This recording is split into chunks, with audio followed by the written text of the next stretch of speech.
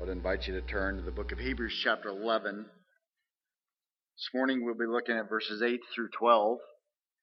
Hebrews chapter 11. Verses 8 through 12 this morning.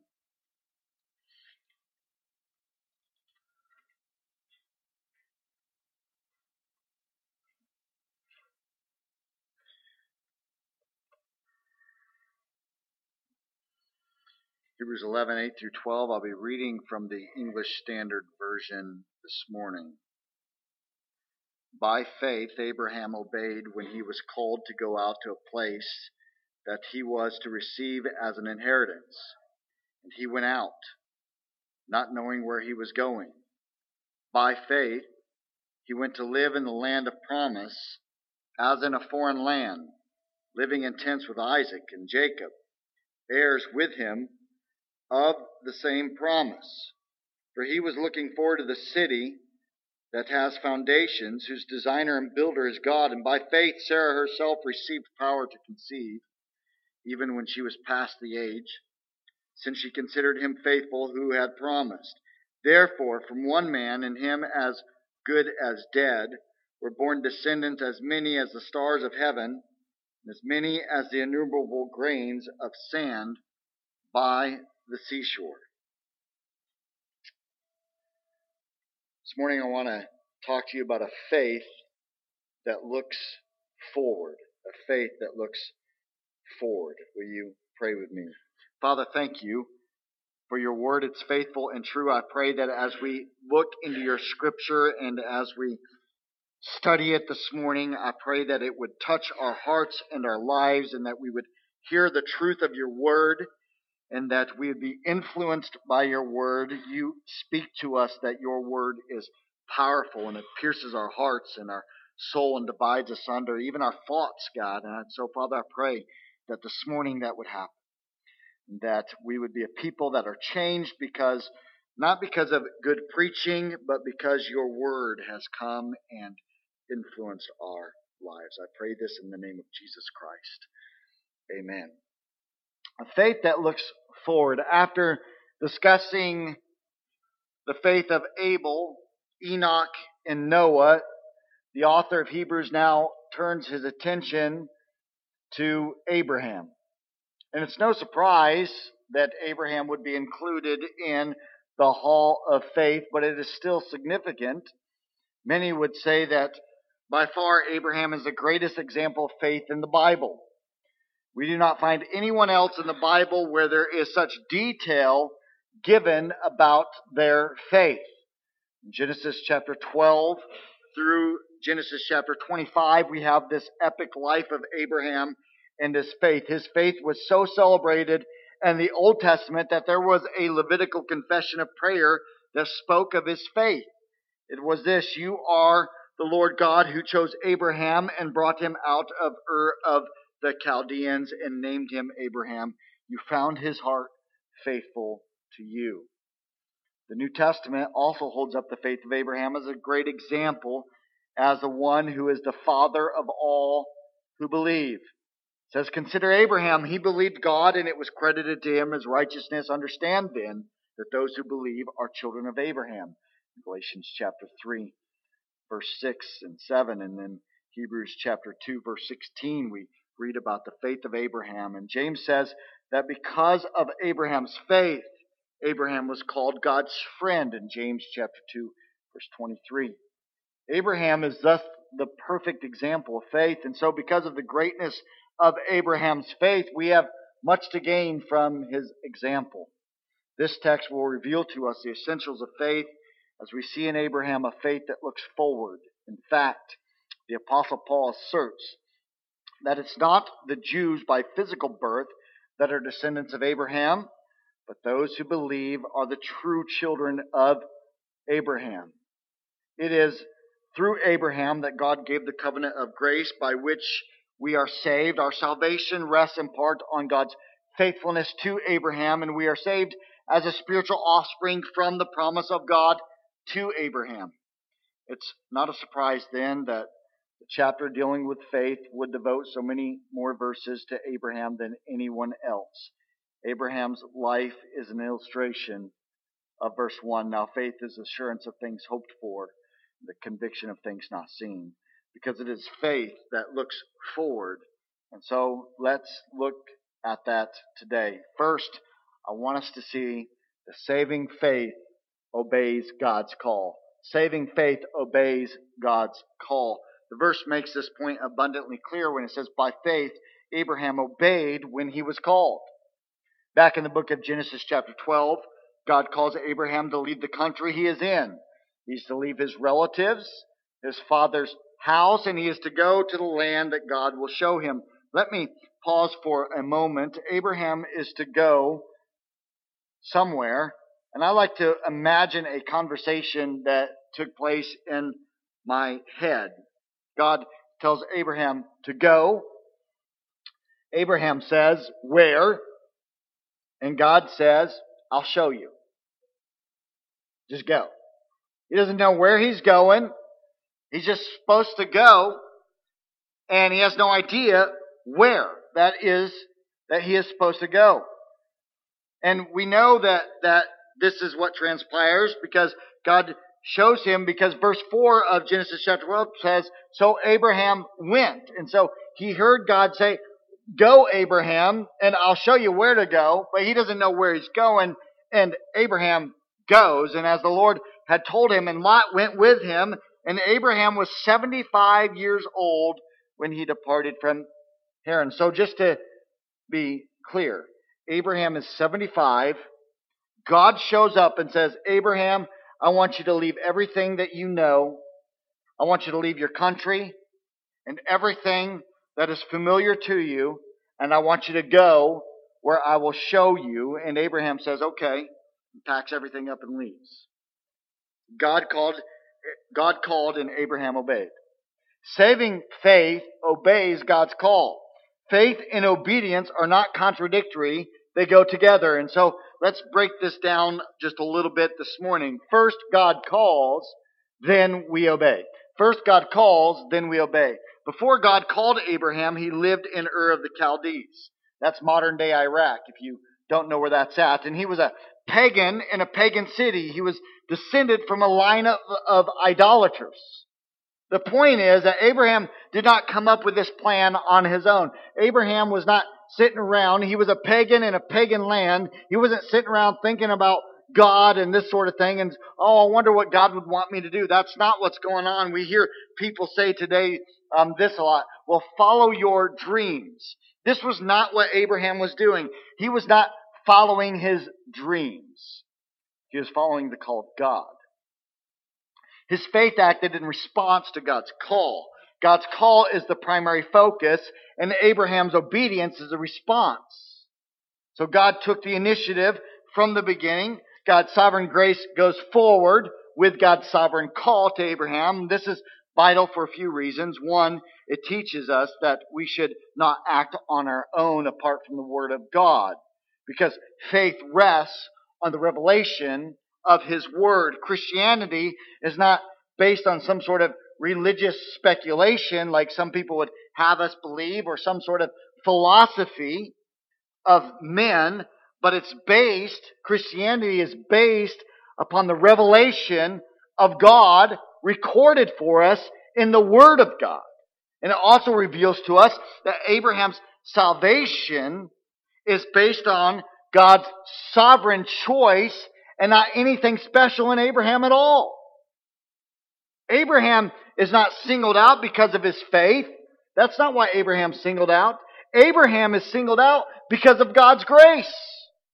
It has nothing to do with Abraham's faith.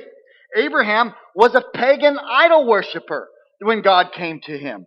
He was not seeking God. He was in no way seeking God. When God called Abraham, he was saved because God sought him, and his faith was preceded by God's call and responded to God's call, and that call came by grace alone, by God's sovereign choice. You say, well, prove that. Well, I will. We can look at the word call in Scripture and how it's used concerning salvation. It's used in two different ways. Sometimes it's used to refer to a general call to everyone to repent and to believe. the gospel. Like when Jesus said this, many are called, but few are chosen. Matthew chapter 22, verse 14. The word is also used in a specific sense in which many theologians label an effectual calling. This is how Paul uses it in Romans chapter 8, verse 30, when he writes, "And those whom he predestined, he also called. And those whom he called, he also justified. And those whom he justified, he also glorified." And so in this verse, Paul makes it clear that the called ones are those that he predestined, and he justified them, and he also glorified them. Elsewhere, Paul writes that God has saved us and called us with a holy calling, not according to our works, but according to his purpose and grace which was granted in Christ Jesus from all eternity. And so when God calls his elect effectually, which is what he did with Abraham, he works through his Spirit with them to bring them to faith in Christ, which is what we read Christ say in John chapter 6, verse 44, when he says this, "No one can come to me unless the Father who sent me draws him." So Jesus says, you can't come to me unless God who sent me draws you to me. And I will raise him up on the last day. God effectually called Abraham to follow him. That's what he did. And it had nothing to do with the faith of Abraham, and it had everything to do with the grace of God. So he says, follow him. Go, Abraham. The call, guess what? Didn't go to the whole city. We don't read that anywhere. It doesn't say God called the whole city. The call doesn't even go to the family of Abraham. It doesn't say that God called Abraham and his father, or God called Abraham and his brothers. Who'd God call? He specifically called one person out of the whole world. One person, Abraham, specifically. And who responded to the call? Abraham responded, because that's who God called. He responded with obedience. How did he respond? Because God gave him the faith to respond in the first place. Or he would have never responded. Because he was a pagan idol worshiper. He would have no reason to respond to the call of God. So first God calls, then we obey. Concerning salvation, God calls effectually, and that is the only way that we can ever obey. Because it's his effectual calling, because he's already given us the faith to respond to the call that he makes to us, and then we respond to it in faith. So we have God calling, we obeying. Then we see that obedience is the response of faith. The verse says that by faith Abraham obeyed. By faith Abraham obeyed. Genuine faith always obeys God. I noted last week that we are saved by faith alone, but not a faith that is alone. By its nature, faith results in obedience. One of the main problems faced in Christianity today, especially in Christianity in America, is we have espoused a faith that does not obey. If someone says they have faith, but they do not obey, then their faith is superficial and their faith is worthless. You say, well, that's harsh. It may be harsh, but it is true. Let me give you an example of how it's true. I have faith in parachutes. I have faith that if I'm going to jump out of a plane, then I need a parachute. In fact, I want to go skydiving. And if I have faith in parachutes and their necessity in skydiving, I can believe all I want to, but if I don't put a parachute on and then I jump out of a plane, I'm going to die. I'm going to go splat on the ground. At that point, guess what? My faith in parachutes is worthless. I can say I believe in it all I want. I can say I have faith in parachutes, but until I actually use it, I don't really have the faith in a parachute. If you really believe in the necessity of a parachute, you will wear one when skydiving. You see, it demonstrates the reality of your faith. It's a demonstration of my faith. Saving faith is obedient faith. This is not adding to faith. Saving faith is not some single act where we say, well, I asked Jesus into my heart one time, and now I'm saved, and now I live however I want. That's not what we see. Saving faith is not reduced to that single act of receiving Jesus. Rather, saving faith receives Jesus and continues to trust in Jesus throughout the rest of life. The evidence of faith is the obedience, which is what this chapter is all about. Showing us what saving faith looks like. By faith comes obedience. Faith does not just look back to what God did in the past, but faith looks forward to what God promises to do in the future. Genuine saving faith is obedient faith. Jesus says, "Not everyone who says to me, 'Lord, Lord,' will enter the kingdom of heaven, but he who does the will of my Father who is in heaven will enter." He who does the will of my Father who is in heaven will enter. Jesus told the Jews who said that Abraham was their father, but they sought to kill him. He says, if Abraham was your father, then you would do the deeds of Abraham. Obedience proves that faith is genuine. Abraham's faith causes him to go when he did not even know where he was going. God did not tell him until later that he was going to Canaan. God did not have some fancy chart or a graph showing him the benefits. Oh, here's the positive and here's the negative, Abraham. There was not some sort of lovely home waiting for him. There was no cost analysis, like this is how much it's going to cost you in order to go. We were talking in Sunday school how some of us research things to death. That'd be me. I need to know how this is really going to work out, God. Okay, what do I buy, this iPad or that iPad? You know, that's the kind of stuff I do. And then I'll spend 9 months figuring out which one is the best. That was not what's going on. He was to leave everything he knew, everything he was familiar with, and go. And Abraham risked everything based on the promise of God. His faith looked forward. He risked everything he had and said, okay, God, I'll go. Church, an obedient faith will abandon everything in order to follow Christ. We see that all through Scripture. Remember when Jesus called his disciples? They left everything that they knew, and they followed Christ. The call to follow Jesus is not different than the call of salvation. It's the same call. We like to try to make it different. Like, oh, well, see, this call is the call to follow Jesus, and this call is a call of salvation. They are one in the same. They're not two separate calls. The call to follow Jesus is the call to salvation. It requires you to say, I am willing to abandon everything. Jesus himself made it clear when he said this, if anyone would come after me, so you're going to come after me, let him deny himself and take up his cross daily and follow me. So he said, you're going to come after me? You got to deny yourself every single day and follow me. Jesus is speaking about gaining and losing one's soul for eternity. Obedient faith follows Christ at all costs, even if it means making a break with a family to do so. Jesus made this clear when he said, if anyone comes to me and does not hate his own father and mother and his wife and children and brothers and sisters, yes, even his own life, he cannot even be my disciple. Luke chapter 14.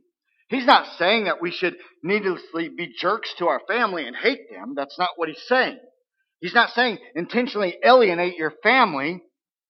He's making it clear that if our closest loved one stands between us and him, our choice is him. I have seen even Christian parents try to steer their kids away from following Christ when they felt a call to ministry and their parents know it doesn't pay that well, and they felt, and so they're like, oh, well, you know, you're not going to make that much money, so you shouldn't choose that for your career. Or people have felt a call to missionary service, and parents don't want to see their kids go to another country, and so they try to steer them away from that. However, our love for Christ must be greater than our love for family. There are times when God's call will take us through difficulties and hardships and trials. This is not some sort of special call either. This is referring to God's call for salvation. It may mean persecution and rejection, and it involves bringing all of who you are under the lordship of Jesus Christ, and it means all of your time and all of your possessions and all of your money is submitted to the lordship of Jesus Christ and saying, whatever you tell me to do with what I have, Lord, that's what I will do. That means that we should be seeking God's will in every single decision instead of our own will. It means that we are asking ourselves, how are we impacting the kingdom of God with what God has given to us? So let me ask you, does obedience characterize your life this morning? Have you obeyed God's call of faith? Or are you doing things your own way? Are you calling the shots, or is God calling the shots? God knows what is best, and He has the power to work all things out for our good. Obedience is a response of faith. Saving faith obeys God's call, and if you have not obeyed His call, then you are not saved. There is no such thing as a faith without obedience. Now, that doesn't mean you're not going to disobey sometimes. I'm saying there is no such thing as you saying that you have faith in Christ and you consistently disobey Him. That's not faith. You're lost. You say, well, Pastor, that's harsh. It is harsh, but it's consistent with what Scripture clearly teaches us. Saving faith makes us citizens of heaven and sojourners on earth. Saving faith makes us citizens of heaven and sojourners on earth. Abraham lived his life as a foreigner in the land of Canaan. By faith, Abraham beheld something that was in the future, but you know what? He never saw the fulfillment of it.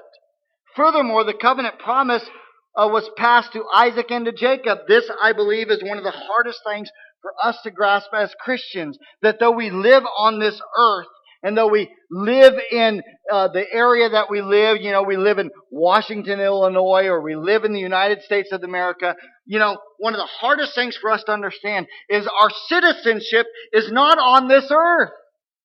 It's in heaven. We are merely passing through. And yet, so often, we try to get all we can on this earth, and we act like this is our permanent home, like we're going to be here forever. You're not going to be here forever. This is like your temporary dwelling place. So let me break this down for us a little bit. First, living the life of a sojourner. What is meant when we say living the life of a sojourner? Let's read about Abraham and see what verse 9 tells us. It says, by faith, he went to live in the land of promise, as in a foreign land, living in tents with Isaac and Jacob, heirs with him of the same promise. Here, Canaan is referred to as the promised land, but the irony in it is Abraham, though he was an heir of the promised land, never owned any of the promised land, except for the cave that he bought at full price to bury his wife Sarah. I love what Kent Hughes says when he puts it this way. He says, it is as if God promised you and your descendants the land of Guatemala. In obedience, you traveled there, but then you had to live the rest of your life in your camper. Not only you, but also your sons' families lived in their campers, and you moved from place to place. John Calvin says, where was the inheritance when he had expected it?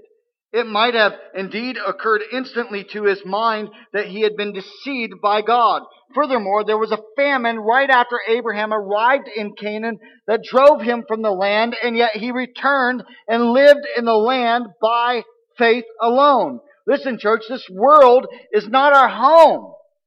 There will be times that we live in this world and we live in the conditions of this world, and it will seem like it is a contradiction to the promise of God, especially to the word of faith preachers that preach to you that a life of faith means you're going to have all the health and all the wealth and just everything's just going to be the greatest if you have faith.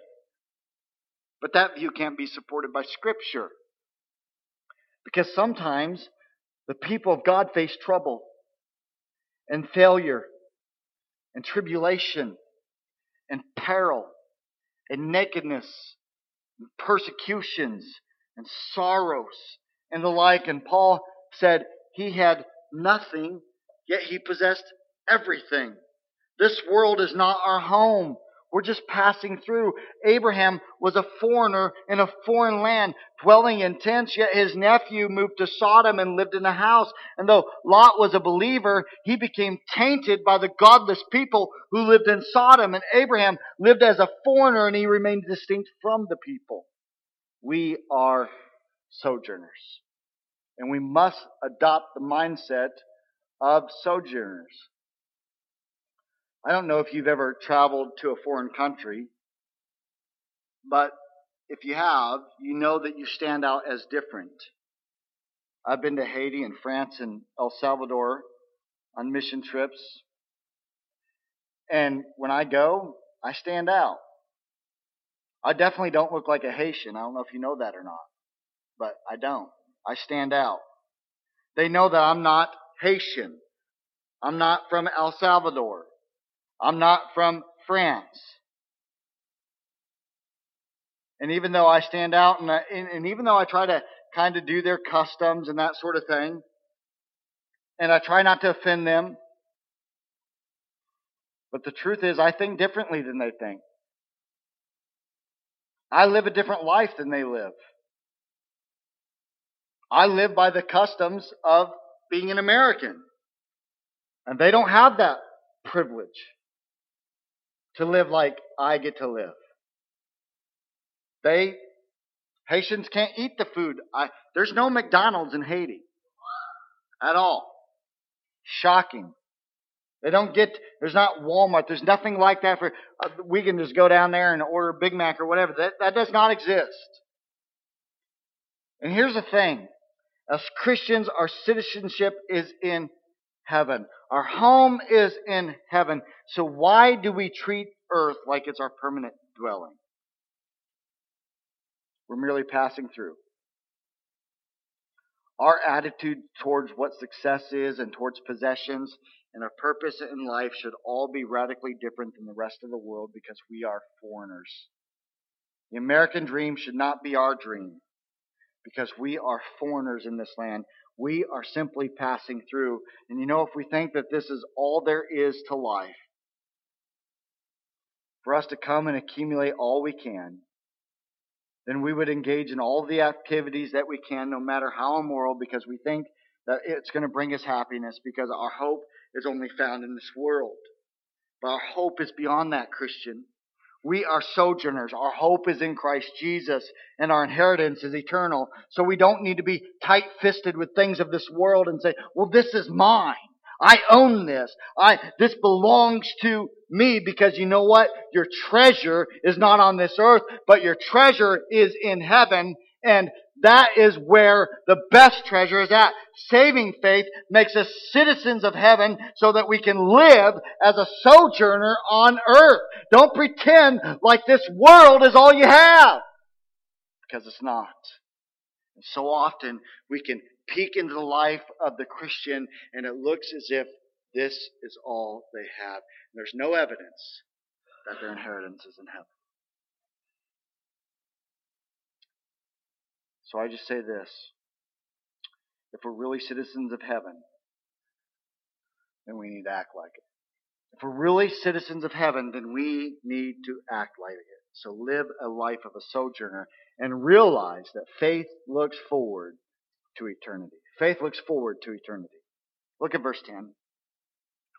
Abraham was looking forward to the city that has foundations, whose designer and builder is God. Abraham was looking for more than a land. There's a contrast here. There's a city with foundations that stands in contrast to living in a tent where there is no foundation. God is both the architect and the builder of the city. Therefore, the foundation is solid and secure. This is a reference to the city above, the heavenly Jerusalem, which is the eternal dwelling place of all of God's saints. The author of Hebrews is making it clear that Abraham's faith was a faith that looked forward to heaven.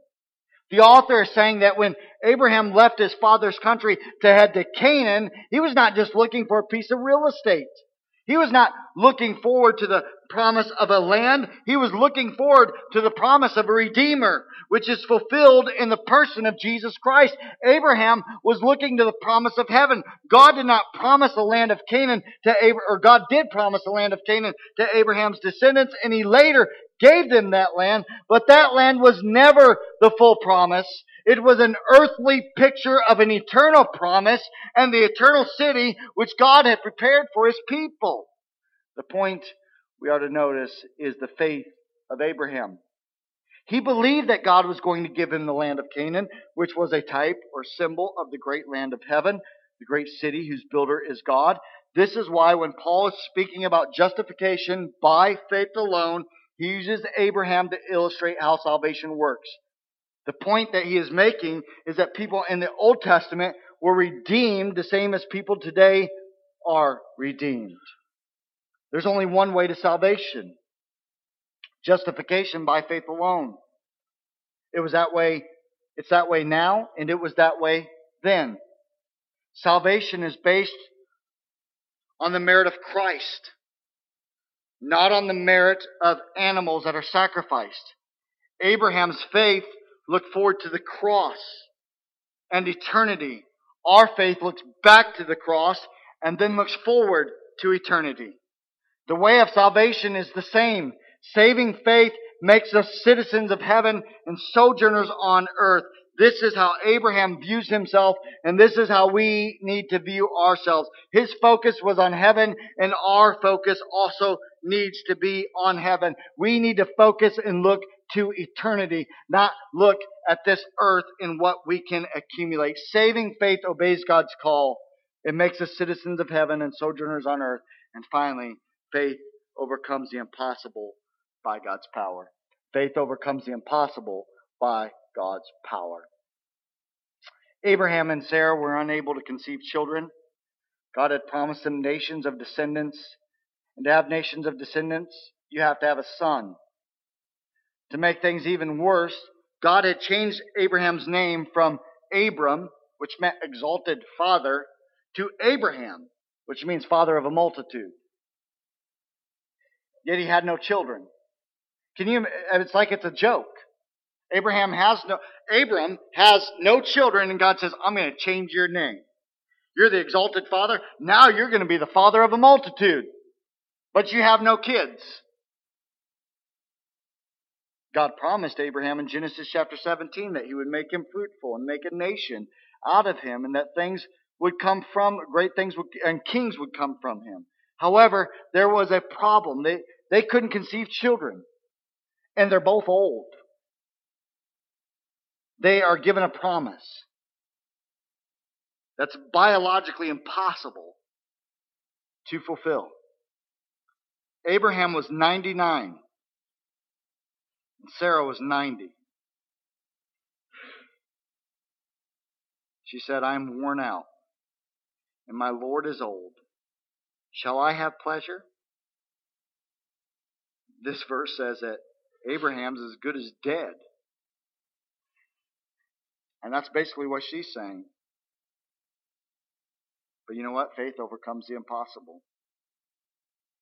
Now, there's different interpretations of verse 11. Some make Sarah the subject of the sentence, and some make Abraham the subject of the sentence. Problems that scholars have with Sarah being the subject of the sentence is with this phrase when it says received power to conceive. Literally in the Greek, it is power to deposit seed, which is a function only ever given to males. I'm not going to get into all the detail of the technical details of all that. It's just to say most contemporary New Testament scholars say that Abraham is actually the subject of the sentence. The view making Abraham the subject also helps when considering in Genesis chapter 18, Sarah is rebuked for her unbelief rather than being commended for her faith. And when the Lord confronts her, she denies it rather than confesses her unbelief. And I hold to the view that the emphasis is on Abraham's faith and not Sarah's. But beyond that, the main thing we must see is that faith overcomes the impossible by God's power. So let's break that down real quick. Faith knows that when humanity is impotent, God is sovereign and faithful. When humanity is impotent, God is sovereign and faithful. In Genesis, the Lord, after Sarah laughs about having a child, asks her this question: is anything too hard for the Lord? And then the Lord says, at the appointed time, I will return to you about this time next year, and Sarah shall have a son. Sarah and Abraham both had to trust in the faithfulness of God, and God is sovereign over all. Now, I want to be careful here because some people take these verses and they pull them out of context and they misapply them, and they act like God is some sort of genie in a bottle, and He will give us what we want. And when it doesn't happen, we become disappointed because God didn't give me what I wanted. The problem is not with God. The problem is with what His people are doing to trying to apply promises that we should never be applying to our lives. And this is where we must be careful. Yes, faith is powerful. Yes, faith has its confidence in God. Yes, faith knows that when humanity is impotent, God is sovereign and faithful. But that does not mean that faith means we get what we want. It does not say that if we have faith, we will be healed from every sickness and every disease and everything will be okay. I've watched health and wealth preachers blame someone that is sick and their illness has overtaken them and looking at them and saying, well, you just lack faith. Saying things like, if you had enough faith, God would heal you. How ridiculous is that? Last time I checked, God will do whatever He wants. And He'll do it when He wants to do it. Not because we want to misapply or misinterpret Scripture and bend Scripture to suit our own wants or needs. Nowhere does God promise that He will heal every disease of those that believe. If He did, then anyone with faith would live forever. They would never get sick. They would never have disease. But guess what? People like Kenneth Copeland and Paula White and Jesse Duplantis and many other faith healers will be lucky if they live to be 100. Now, with that said, do not think for one instant that God is not sovereign. Do not put God in a box and believe that He cannot go beyond our human abilities and do the remarkable if that's what He desires. There's nothing on the face of this earth that is impossible for God to do. Ephesians tells us, now to Him who is able to do far more abundantly than all we ask or even think. God can do more than we ask, and He can do more than we can even think of, according to the power at work within us. Abraham knew the situation was impossible, but he had faith. Listen, church, faith is not without reason, and reason is not without faith. Faith and reason go hand in hand.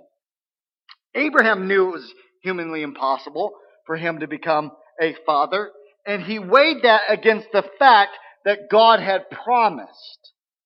And he knew that it was divinely impossible for God to break His word. So what must give? If God promised, and this is humanly impossible, something has to give. And guess what? The human impossibility must give.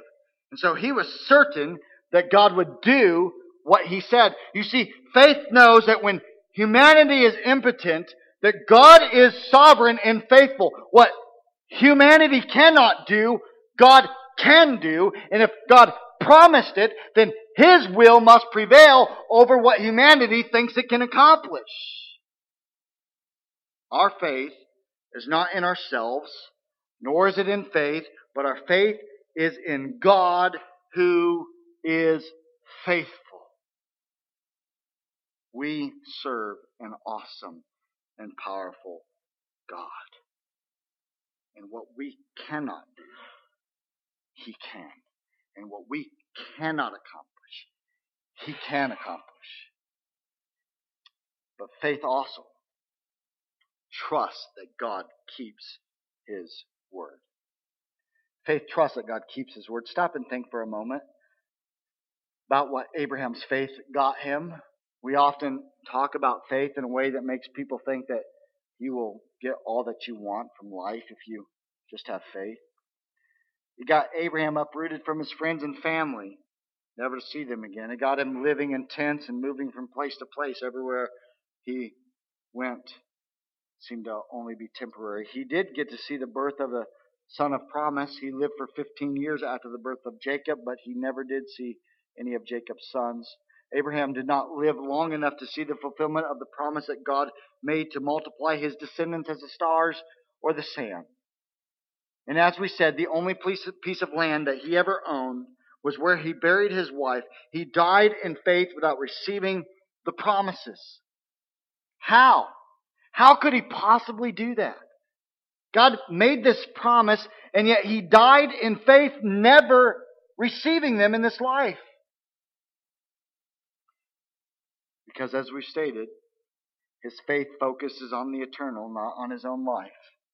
And he trusted that God would keep his word. This is the secret of how we can have a confident faith. We view our difficulties and our hardships and our struggles through the clear light of God's promises. We can be assured that God makes good on his word. And that's what we hope in. God had spoken to Sarah and Abraham that they heard it. And in spite of the fact that it seemed impossible that the promise be fulfilled, they believed. I love what Martin Luther said. If you would trust God, you must learn to crucify the question, how? If you would trust God, you must learn to crucify the question, how? Because there is no rhyme or reason. You can't ask God, how? If he says, I'm going to do it, you don't need to ask how. He's going to do it. He who called you is faithful. He will surely do it. This is what our heart rests upon. Faith leaves the fulfillment of the promise up to God. It just knows it's true. Faith trusts that God keeps his word. It looks beyond what's the here and now. It looks beyond the promise and it looks to the promiser. It knows that God can be depended on. It rests in the immutability of God, knowing that God can't lie, knowing that God is all powerful, knowing that God is sovereign over all things. It trusts in the character of God, not just in those promises that God gives. Listen, faith trusts in the promises of God without trusting in the character of God is a worthless faith. A faith that says, hey, I trust in God's promises, but I don't trust in his character, that's not faith at all. John Owen said, the former object of faith in the divine promises is not the thing promised in the first place, but God himself in his essential excellencies of truth or faithfulness and power. Our faith is in God himself. And he keeps his word. Abraham didn't see the promise fulfilled. We still had faith. It's so hard for us to understand that God's time is not our time. Abraham lived 175 years. If we look at the promise from the time frame of Abraham, we would say that God's promises failed. Abraham dies having a son and two grandsons. How is that a fulfillment of the promise that God made that his descendants would be innumerable? However, from God's time frame, the true children of Abraham, which is all of those who believe in Abraham's seed, meaning all those who believe in Jesus Christ, number into the billions. You see, we're limited in our time frame, but God is not. And we look at things from our time frame, we see things that perhaps don't fit with God's promises. But from God's time frame, he who promises is faithful. George Mueller displayed a life of faith. After living life as a wild youth, he was converted in his early 20s. He obeyed God's call by living a life of faith and obedience. He lived his life in such a way that the world had trouble even comprehending it. He and his wife sold all of their earthly possessions, and they founded an orphanage and lived by faith alone, making their needs and those of the orphans known only to God in prayer. They often faced insurmountable problems that were overcome by faith in God's power. In 1877, Mueller was on board a ship that was stalled off the coast of Newfoundland in the dense fog. The captain had been on the bridge for 24 hours when Mueller came up to see him. Mueller told him that he had to be in Quebec by Saturday afternoon. The captain replied, "It is impossible." "Very well," said Mueller. "If your ship cannot take me, God will find some other way. I've never broken an engagement for 52 years. Let's go down to the chart room and pray." The captain wondered what lunatic asylum Mueller had escaped from. "Mr. Mueller," he said, "do you know how dense this fog is?" "No, my eye is not on the density of the fog, but on the living God who controls every circumstance of my life." Mueller knelt down and prayed simply. When he had finished, the captain was about to pray, but Mueller put his hand on the captain's shoulder and told him not to pray. "First, you do not believe he will. And second, I believe he has. And there is no need whatever for you to pray about it." The captain looked at Mueller in amazement. "Captain," he continued, "I have known my Lord for 52 years, and there has never been a single day that I have failed to get an audience with the king. Get up, Captain, and open the door, and you will find the fog is gone." The captain walked across to the door and opened it. The fog was gone. Church, I wish I could tell you great stories of faith like that from my life. I wish I could say, here's a great story of faith. Truth is, I, like many of you, have probably had great moments of faith. I could tell you the story of a time I prayed for rain in Haiti in the middle of a drought with a voodoo priest who didn't believe, and how it rained for 2 or 3 hours that night. I could tell you how I walked into the middle of a field in super summer because we were supposed to have a block party, and stood there alone and prayed in the middle of the rain that it would stop. And it stopped. Truth is, I've had great moments of faith. But just like you, I've had weakness in faith. And when we look at the faith of someone like George Mueller and Abraham, it should challenge us to grow in a life of faith that God is faithful, and that we should obey God's call to salvation by faith, and that you and I should live as sojourners on this earth, knowing that we are citizens of heaven, and that we should live that way, not in our own strength, but by faith. And it tells us that we should look at our problems and our fears and our circumstances and our sorrows, and that we can understand that by God, that God in His power could overcome the impossible if He so chooses to do it. But that He is in no way obligated to do it. And that we trust in His sovereignty, knowing that the reward of our faith, the reward of your faith is not your circumstance. The reward of your faith is not that God is going to do some great thing. He may choose to do that, but that is not the reward of your faith. The reward of your faith is God Himself. And nothing can take that away. Because God keeps His word. And so I'd ask you this morning, do you know Christ as Savior? Have you placed your faith in Him and Him alone, in His death on the cross for your sin? Do you know Him as Savior? And if you say, yes, Pastor, I do, then I would ask, do you live a life of faith? And is it evident in you? In other words, does an outside world looking in on your life see faith that's evident? Or are you living for the things of this world? Do you understand, Christian, that this is not your home? You can only live a life of faith if it's all completely surrendered to God and say, God, this is not where I live. You own it all. Let me live a life of faith. in you? Are you doing that this morning? We're going to sing in a moment and give you a chance to respond. This morning, if you would say, Pastor, I need to place my faith in Christ. Maybe you've never done that. I'll be standing down front. I'd love to grab your hand and chat with you about that. And we could talk after the service.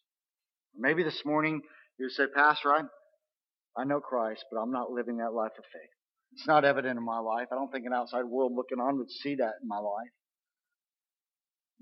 Maybe you just need to surrender that to the Lord. Maybe you just need to say, Lord, help me to live as a sojourner on this earth. Help me to stop caring about the things of this world and care more about you. And you can do that in your pew, or you can come up here and I'd be glad to pray with you, or you can pray at the altar on your own if that's something you want to do. And if you need to talk afterwards, I'd be glad to do that. But however the Lord leads, I pray that you would respond. Let's close in prayer.